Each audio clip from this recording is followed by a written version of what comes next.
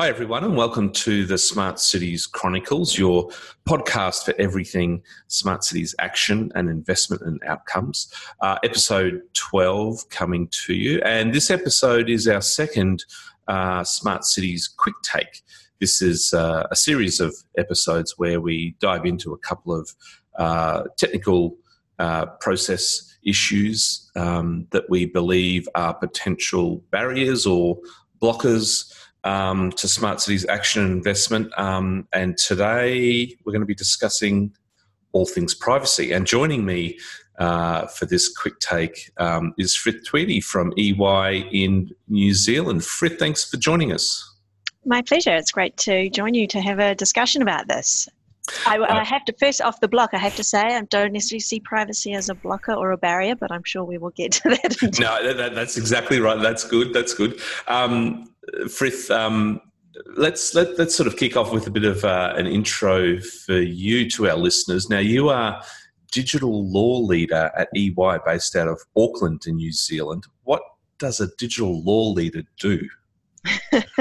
So digital law is, I guess, naming it that is really a response to the market. Obviously, there's a huge focus on digital transformation for many of our clients. So we really bring together what can be a diverse set of disciplines in a typical law firm. So we cover privacy, we cover IP, we cover IT, and we cover what we call customer experience, which is things like consumer protection, marketing law, everything that feeds into, for example, the legal requirements around an app, from the build through to terms and conditions, and all those kinds of things. So it's a fascinating area, and one that I'm really passionate about. Yeah, I'm certainly passionate about it with you. I share that because I've got so many mixed emotions around it. So I think I'm going to equally learn as much from this as our listeners. Frith, I'd like to kick off with, I'm actually quoting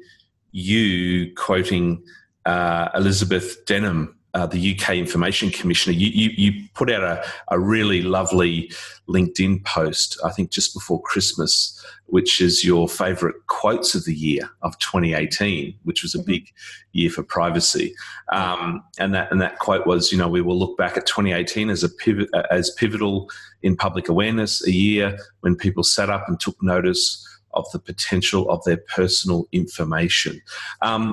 Talk us through that quote and what that means for you in the context of our conversation as a bit of a Kickstarter today.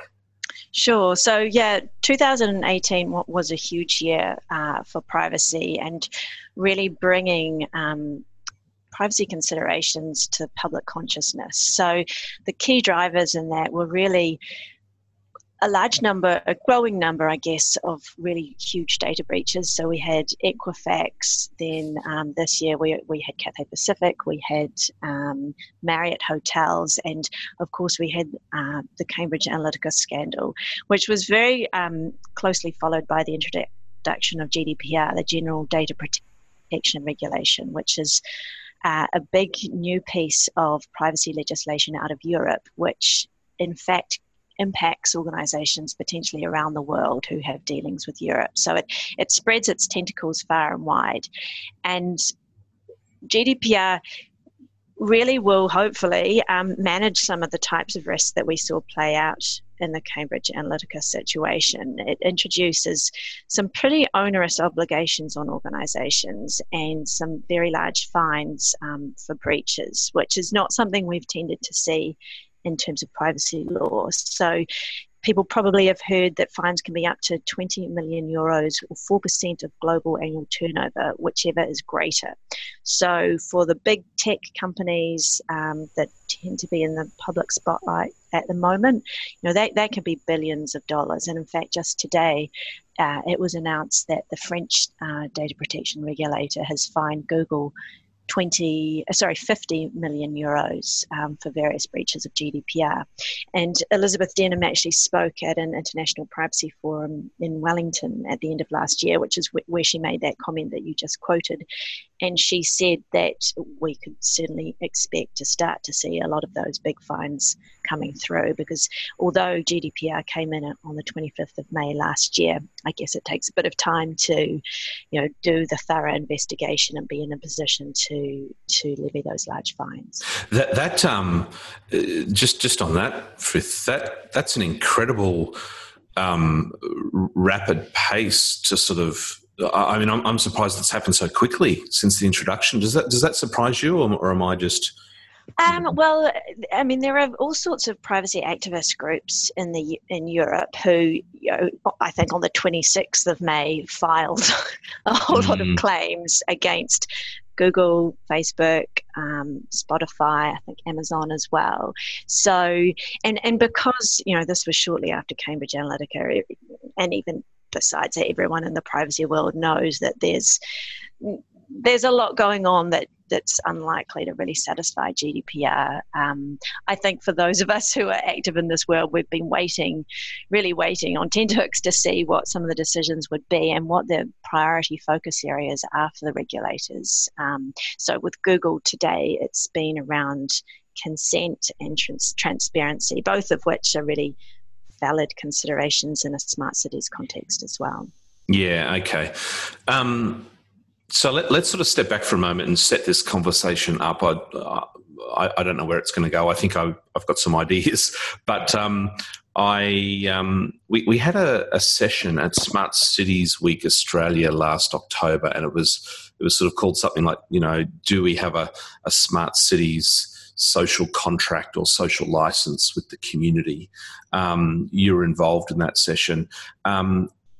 Just give us a sort of a 101 there, a quick view from you, Frith, on this idea of the social license with the community around smart cities, and touch on the role of privacy and trust and how significant that is in terms of building that social license. Yeah, well, I mean, I guess to answer the first part of your question, that social license in a smart cities context is really important, I think. You want to take your community on the journey with you. You want them to be engaged and see the value of what's happening. And so transparency is really key in that.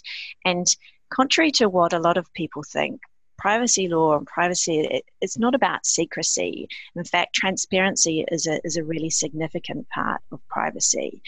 And so I think cities that are wanting to become smarter really need to take that, the considerations of transparency and things like consent to heart, because if you don't, and if there are large data breaches, for example, you really do risk losing that trust, because when people trust that their data will be used as they've agreed and that they accept that enough value will be created, they're much more likely to be comfortable with that usage.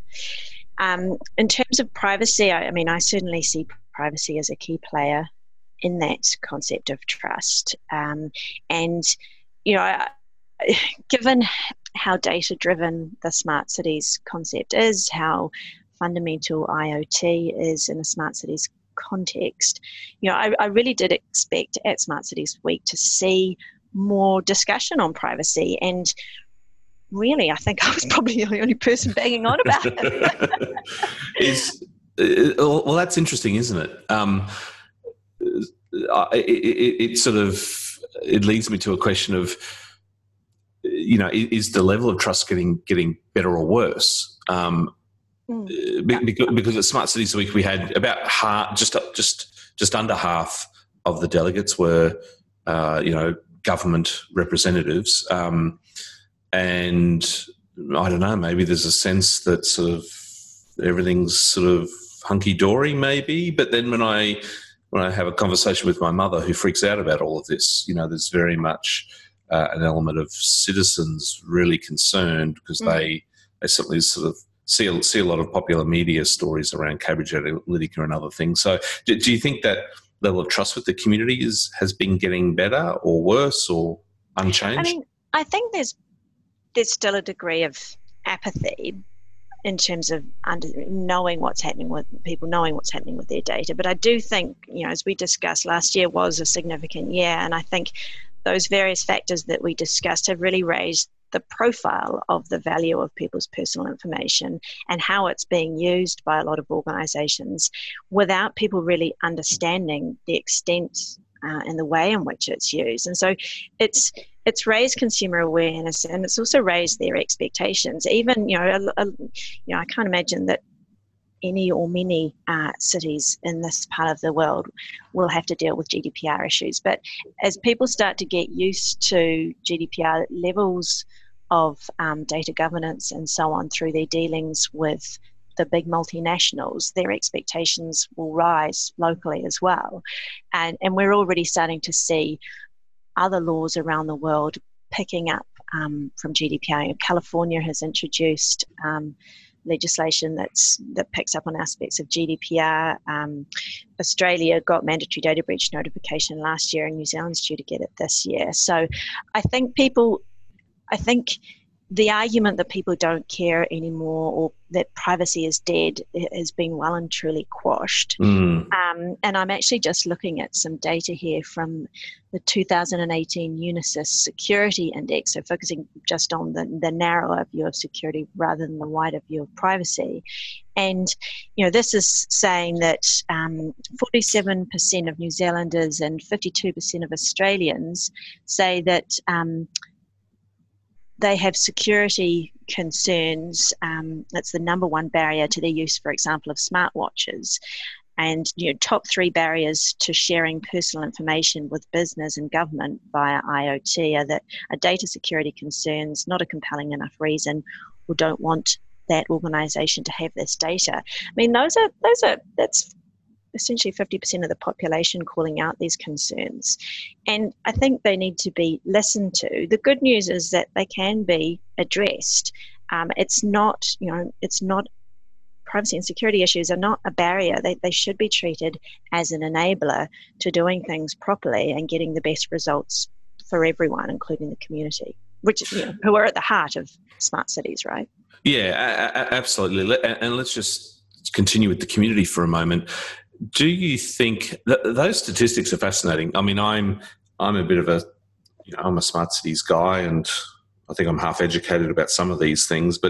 And I'm sitting here with my Apple Watch around my wrist, and I have never thought, and it's a generation 1, so it's time for an upgrade. But I've never thought once at all until you just mentioned it that watch is part of a system of privacy, and concern. So those stats are really interesting. I wonder. I had a friend who left Facebook this year in terms of leaving Facebook as a user, not a company employee. But is there a sense that if I get off Facebook, shut down my account, all is good? How much of this is a citizen, big corporate kind of issue? It's Apple and Facebook, right? They're the bad guys out there. Well, it's interesting to see how the perception of those companies has changed. I mean, it wasn't that long ago that we thought that they were the great upstarts challenging the status quo, bringing fresh ideas. I mean, remember when Google's motto was "Don't be evil"? They quietly ditched that one, right?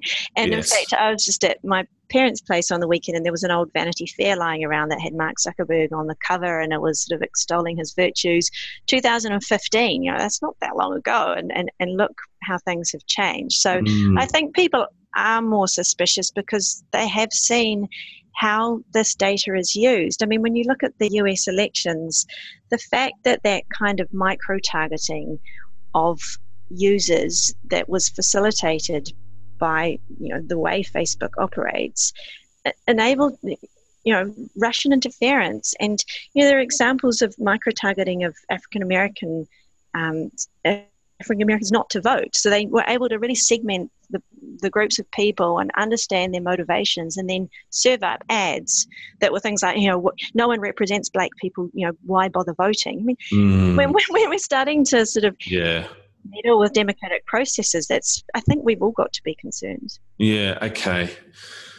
Yeah, I'm starting to get concerned. So, I mean, so just back to the trust issue, Frith, and Facebook. So before the Cambridge Analytica incident, is it fair to say that we kind of trusted Facebook?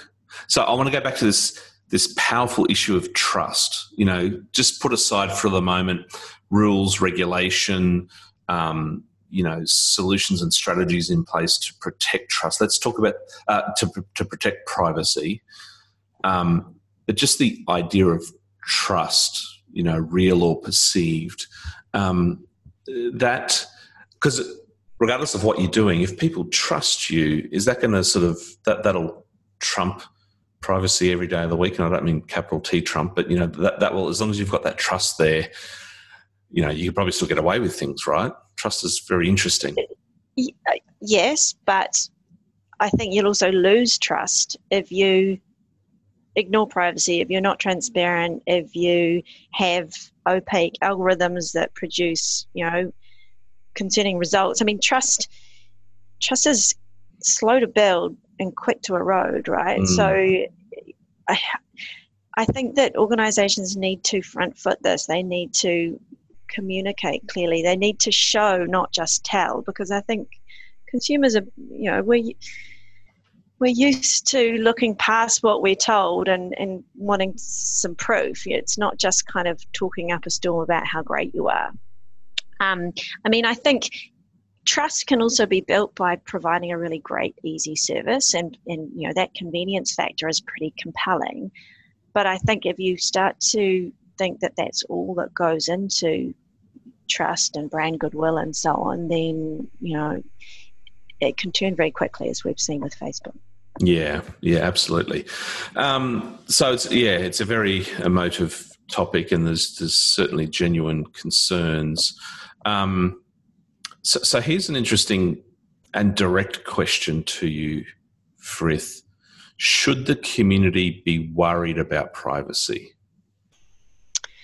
I think they need to take an interest in it so that they can challenge organisations to make sure they're doing the right thing.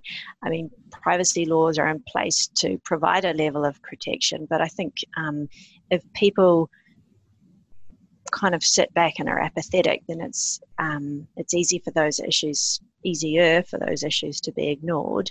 I think we're seeing more and more that some of the concerns that play out in the media is reporting them, and I think people are starting to pick up on them. So, yeah, absolutely. I think there should be some concern, because a lot of organisations think they've nailed privacy, and they really haven't. They're adopting quite a compliance-based approach, just sort of tick box, yep, that's all fine, rather than fundamentally thinking, well, what does this mean for our users? You know, and quite fundamental concepts like data governance. You know, that comes through under GDPR, that you really need to have your data in order to minimize data breaches, for example. But doing that stuff is all good hygiene as well. I mean, as we move increasingly towards AI, if you don't have your data in order, then you're not going to be able to extract the value that you want. You're going to spend a whole lot of time trying to sort out your data. So there's a lot of good aspects to this. I mean, I tend to wonder, you know, in a smart cities context, if privacy doesn't get, I guess, the profile that it should, is perhaps because we're not always talking about personal information in a smart cities context. You know, it might be data about water quality or stuff that's non-personal. And so privacy doesn't crop up in those situations. It's only when you're dealing with personal information. But you are dealing with a lot of personal information in smart cities, and, you know, with sensors everywhere collecting information, you know, potentially facial recognition, free Wi-Fi is only free because you've shared your personal information. That those aspects need to be considered, and we are seeing more cities do that. You know, for example, appointing a chief privacy officer. They've done that in Seattle, and I believe in New York City as well. So having someone who's responsible and is an advocate for privacy, I think is very important, because it enables a city to focus on something like privacy by design, which is the idea that you think about privacy upfront when you're designing a particular product or service. And it means that those considerations are built into the design rather than being an afterthought, because, the number of times I've had, particularly when I've worked in an in-house context, people come up to me, oh, this is due to go live in 2 days, can you just kind of sign it off? And you have a look and you're like, oh, there's a whole lot of issues in here. If we talked about this earlier, we could have worked around them and they wouldn't have been roadblocks. So I think that early focus and early engagement really, really pays off. I just want to tap into that a little bit more with or in the context of cameras and analytics. There's little tiny sensors that can sense sort of anything, humidity, vibration. IoT is an absolutely fascinating world in terms of what we can sense and the data that we can gather. Cameras bring a different element to this, don't they? Because there's a real sense of someone's watching. Are you sort of seeing or hearing? I'm certainly seeing and hearing a lot more use of cameras because the analytics that you can get from it is quite phenomenal. But what are you seeing and hearing around cameras and privacy and concern or otherwise? Yeah, I think facial recognition and cameras and so on can be quite emotive, and it certainly makes headlines, and the media are quite keen to report on it. There is value in that data, but you are getting a lot of insight into people's activities, and it almost goes to that that traditional concept of privacy in terms of people seeing what you're doing. I guess at one extreme, we've got what's going on in China with their social credit system, and that's heavily reliant on facial recognition. They're recording people. They even have, their police have special glasses with facial recognition software. They have robotic doves that fly around and film people, and 200 million surveillance cameras apparently, all recording what people are up to, so that the people can be managed essentially. So the social credit system automatically generates ratings for every Chinese citizen based on whether they're considered trustworthy. So if a camera captures you jaywalking, then they'll have often big screens that have display photos of jaywalkers, and those people will then lose points in the social credit system. And once you've lost enough points, you go on a blacklist, which means that you are sort of lower tier citizen. You can't access, you can't travel first class. You've got to travel on the slowest train. You can't access, it takes you longer to get through airport security. There's all sorts of implications, and these people end up being quite ostracized. It's fascinating and horrifying in equal measure. Apparently, if you call someone who's on the blacklist, there's an automated response that sort of sends out a sort of foghorn sound that then an automated recording tells you that this person is not to be trusted. And so they are really 1984 all over again. So, yeah. And that's very extreme. That's what's happening in China. And I'm not suggesting for a moment that that's going to be happening here, but that's where it can go. And I guess if individuals don't have visibility of what's happening with that data, then who knows, anything could be happening. So my suggestion would be that if there is a genuine use case for facial recognition and CCTV and so on, then it's about, again, it goes back to transparency, letting people know why you're doing that, why you're capturing that information, what it's being used for, and giving people the ability to access and correct information. Because when it's sort of in an opaque black box type situation, and this is where you can get into sort of the algorithms and AI and so on, if you can't understand why a particular decision has been made, then you can't challenge that it's been made on the basis of incorrect facts. And, there's a whole load of examples out there of where, there've been factual errors made and some really quite significant results for people. Even I think in the UK, they were using facial recognition to pick people out at a football game. So I can't remember the exact scenario, but it turns out that the false positives were way higher than was, statistically reasonable. So I think we just need to proceed with a bit of caution. It's easy to get caught up in all the excitement of what some of these new technologies can deliver, and they can deliver amazing benefits. I wouldn't want anyone to think that I'm not saying they can, but we just need to think up front about some of the implications, and particularly some of the unintended consequences, and try and manage those. Yeah, well, you're certainly really getting into the sort of space of ethics there, and I'll come on to that in a moment. But just back to sort of China, that China example that you shared, Frith, and I want to talk about sort of culture for a moment. I've got 2 teenage daughters, and their devices are welded into their hand, and I can only imagine the number of check boxes they're clicking which says, yes, I accept. What is trading privacy for benefits? I suppose that's what I'm trying to understand, because we're obviously giving away an element of privacy and information when we check that box. I imagine that if half of the teenagers out there are of the same sort of mind as my kids, we've got a generation that's coming through that is potentially going to have a very different view on this issue than, others that are sort of in the community at the moment. Talk to us about culture, age, trading privacy, for the benefits that come with it, and what you're sort of seeing and hearing. Well, I'm assuming you're suggesting that younger people are sort of happier to trade their privacy, but I'm actually seeing quite the opposite often. I think younger people often, they've grown up as digital natives, so they have more of an understanding of how their data is used. And I think there's a fundamental difference between sharing a very curated version of your life on social media compared to, say, for example, a whole lot of IoT sensors collecting information about you as you move around a city. So, I think younger people get that distinction. In terms of the terms and conditions that we all sign up to,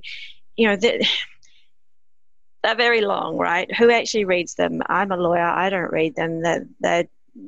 You just want to get on and get done. And this is one of the things that GDPR tries to focus on, is that where you are consenting, that it has to be true, informed consent that's not bundled with other services. And this is where I think we'll see some more decisions coming out under GDPR. But the reality is we're confronted with so many terms and conditions every day. And someone did a study, and it would have taken sort of weeks to read all of the terms and conditions that we regularly encounter, I think in a day or something. I can't remember the exact stats, but it was, it's just not feasible. So I think we need to look at a different way of communicating that information, point in time consents and communication of information, and just letting people understand quite how this information is being used. And I guess the media has a role to play in sort of shining a light on some of those activities. Because I think, as we've touched on already, I think most people haven't really understood quite what's going on behind the scenes with their data use. And only the other day, Tim Cook from Apple was talking about what he described as the shadowy world of data brokers. These are massive organizations trading in data that most people have never heard of. So I think, I was talking to someone on my team just now. She's 26. She said that, in touch with the voice of youth. She was saying that she absolutely, her and her friends and wider, because she's reasonably well informed on this stuff, but they're very aware of these issues. So I'm not sure that people aren't anymore. Yeah, it was interesting. Just going back to terms and conditions you mentioned, it was late last year that it was the first time I ever read some terms and conditions. I confess, I was in the Qantas Club in Sydney. And of course, the first thing you want to do is just get onto Wi-Fi, right? Because you've got to check email and do a few things.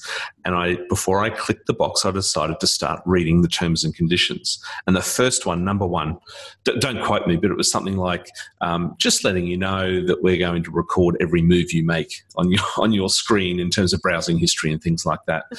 The question that raises for me is, whilst there's terms and conditions and data is going to be collected, I think to myself, are they really going to use that? I mean, there just must be tsunamis of data coming into places. Is there any sense of how much of all this data that's collected is actually used?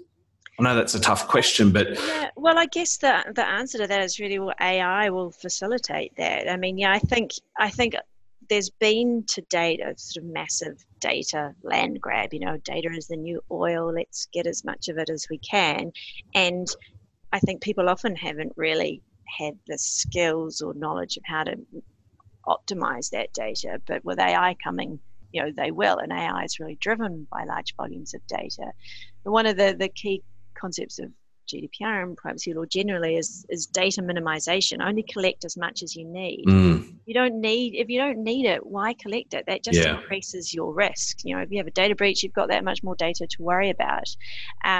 So I would hope that we would start to see that starting to resonate and less kind of extensive, unnecessary collection. But I mean, it's not just whoever's collecting it in the first instance that is an issue. It's also who has access to it. And, we saw that with Cambridge Analytica with, some seemingly quite random entities getting access to all this data. And in a smart cities context, it's really important that there's good due diligence with vendors, that you really look into some of their security and privacy processes and protections, that you've got appropriate contractual protections in place, that you're following up and monitoring what they're doing and auditing from time to time. And interestingly, under GDPR, which is really gold standard for a lot of this stuff, that actually requires what they call data controllers to put certain mandatory clauses in contracts with data processors, so which will often be vendors. They have to monitor, they have to audit. So, and I very much see that will flow out globally, because for the multinationals that are subject to that in Europe, they will then start to for efficiency reasons roll that out sort of on a global basis. So I would hope that that side of things will start to be managed a little bit better. So, Frith, the average city out there, the local government organisation that's sort of embarking on a smart cities journey, and if I'm to run sort of, the pencil across, half a dozen of them, there's some common themes and strategies and solutions that sort of apply. There's a bit of IoT here. We're going to do some data analytics, open data stuff there. They're really starting to sort of advance an agenda and action and investment that's going to sort of result in more data coming in. The question is there a good starting point in terms of a playbook or a standard or something else that exists that you can start getting your head around, sort of, privacy 101 for the smart city? What's on your shelf that you sort of recommend? In terms of generally, or an actual piece of reference material? Well, a piece of reference material. Is there? Well, I mean, I guess that the starting point is the law.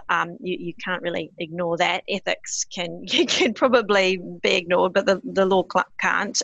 So that's entry level stuff in terms of compliance with the Privacy Act, both in Australia and New Zealand. But above and beyond that, I think there are some really useful tools. Privacy by design, I touched on before, so thinking about privacy up front, designing it into what you're doing.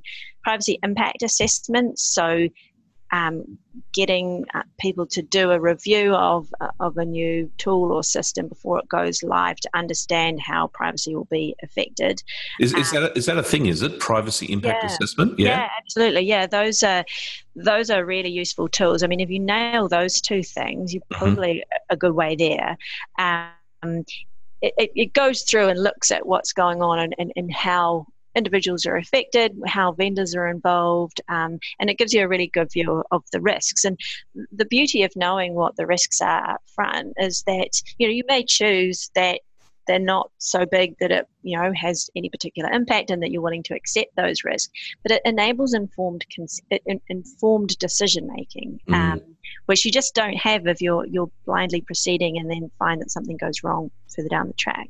A recurring theme in this conversation is the importance of transparency to drive trust. So communicating what you're doing. I think we haven't mentioned Waterfront Toronto and Sidewalks Lab, but that's been a great example of where concerns over a lack of transparency have really played out in the public arena. So Sidewalk Labs, I'm sure I'm speaking to those who are familiar with this, but if there's anyone who's not, Sidewalk Labs is Google is, or Alphabet is a parent company.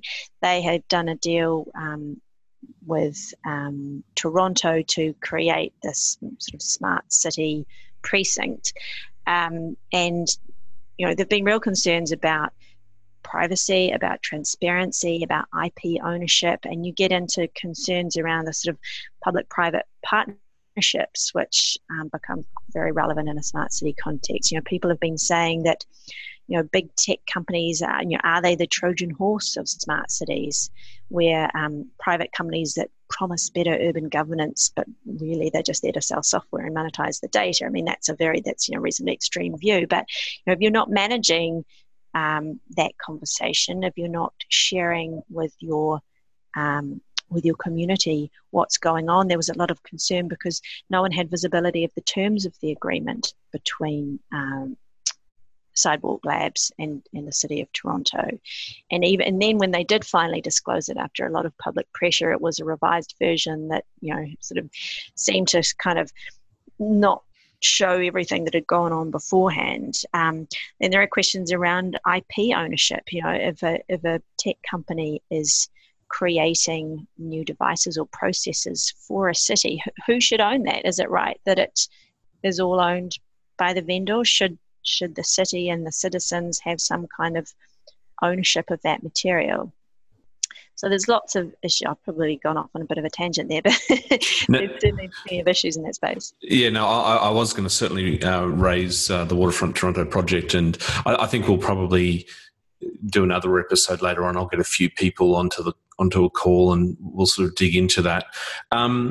Just back to AI for a moment, and I probably want to end on this one, Frith. I've certainly observed just in the last 3 months, a real significant level of interest and piloting of AI within cities. So cities themselves, who are starting to sort of, get some AI engines going over certain sort of, data sets or data lakes or data puddles or whatever they are. And I sort of, I read a lot, I talk to a lot of people, and I was getting a sense that, it was sort of thinking about it, talking about, but not necessarily really diving in. But my sort of interpretation was obviously incorrect there. So where do we go with ethics now? Because the power that AI has in essentially doing so much more with data that humans couldn't, in terms of extracting value, generating insights. You still then have to act on those insights or make decisions based on what sort of has come from it. But this says to me that if the settings, if the AI settings kind of aren't the right settings, you could potentially be in some strife here. So talk to me about how we sort of make sure that as AI advances, our ethical settings are sort of correct. Yeah, it's a really interesting area. I think what we're seeing is the need for some kind of governance and oversight of an AI program. So looking at what data is being ingested into the tool, what governance is in place around how the tool is developed and used, and what sort of monitoring is going on in the follow-up. Data quality is really key in all of this. If you're relying on, say, historical data only, that may contain historical biases, or it may contain inaccuracies that then produce results that don't reflect current realities. So you may have heard about the Amazon recruitment tool that was pulled because it relied on 10 years worth of historical data for recruitment purposes, most of which was, mostly were males applying for those jobs. And so therefore it started to deprioritize women's CVs, causing all sorts of problems, right? I mean, that's hopefully not the kind of world that we want to live on, that AI will perpetuate those kind of biases. So the data needs to be managed because there's all these risks of bias and discrimination that can come through, and particularly when you've got proprietary algorithms that, that real black box approach where no one knows how the decisions are being made, that can have some really severe repercussions. So what we're seeing more and more is this concept of an ethical policy or framework. We've seen that in Estonia, developing one currently with EY's global AI leader. There's certainly plenty of organisations looking at doing that. I understand Smart Dubai has come up with an ethical framework. And I guess that the ethical bit is plugging the gap between, what the law currently says, which, in many instances hasn't kept up with the pace of technological change. So going beyond what the law says and saying what is the right thing to do here. Are we anticipating unintended consequences of the use of some of these tools? Oh, and we could go deep into that, no doubt. But for now, Frith, we're at time. I think we will certainly pivot to a more detailed episode in the future, not too far away, around AI. I want to get a little bit more into that. And as I mentioned, would love for you to potentially join a little case study roundtable discussion on Waterfront Toronto. I'd like to pull that apart a little bit more. But for now, my final question to you is around 2019 and the year ahead. What are you most excited about in this privacy and ethics space for 2019? Yeah, I guess the increased awareness and focus on these kinds of issues. I think as we start to see more of the big fines coming out of under GDPR, we'll start to sort of see what are the hot topics, and I'm sure there'll be a lot of attention on all of those. I think the growing focus on AI ethics is really interesting, and it's an area that I'm doing quite a bit of work in. And I think getting that public focus on these issues and making sure that all aspects of society are considered, and the implications, not just sort of the commercial aspects, is really interesting. And then in New Zealand, we've got a privacy bill that will hopefully become law at some point later this year.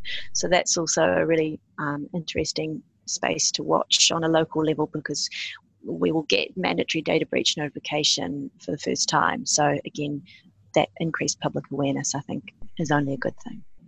Well, it seems like 2018 was a sort of foundational year, and 2019 is only going to build on that in terms of privacy and ethics. Frith, thanks so much for joining us. As I mentioned, we could have gone on for another hour at least, but we will draw it to a close there. So thanks so much for joining us. My pleasure. It was a really interesting chat. And for our listeners, a reminder that you can subscribe to the Smart City Chronicles podcast via Apple iTunes, SoundCloud and Spotify. Our website also, smartcitieschronicles.com. And if you'd like to give some feedback or suggestions, we'd love to hear from you. chronicles@anz.smartcitiescouncil.com. Thanks for joining us on this episode, and until next time, keep well.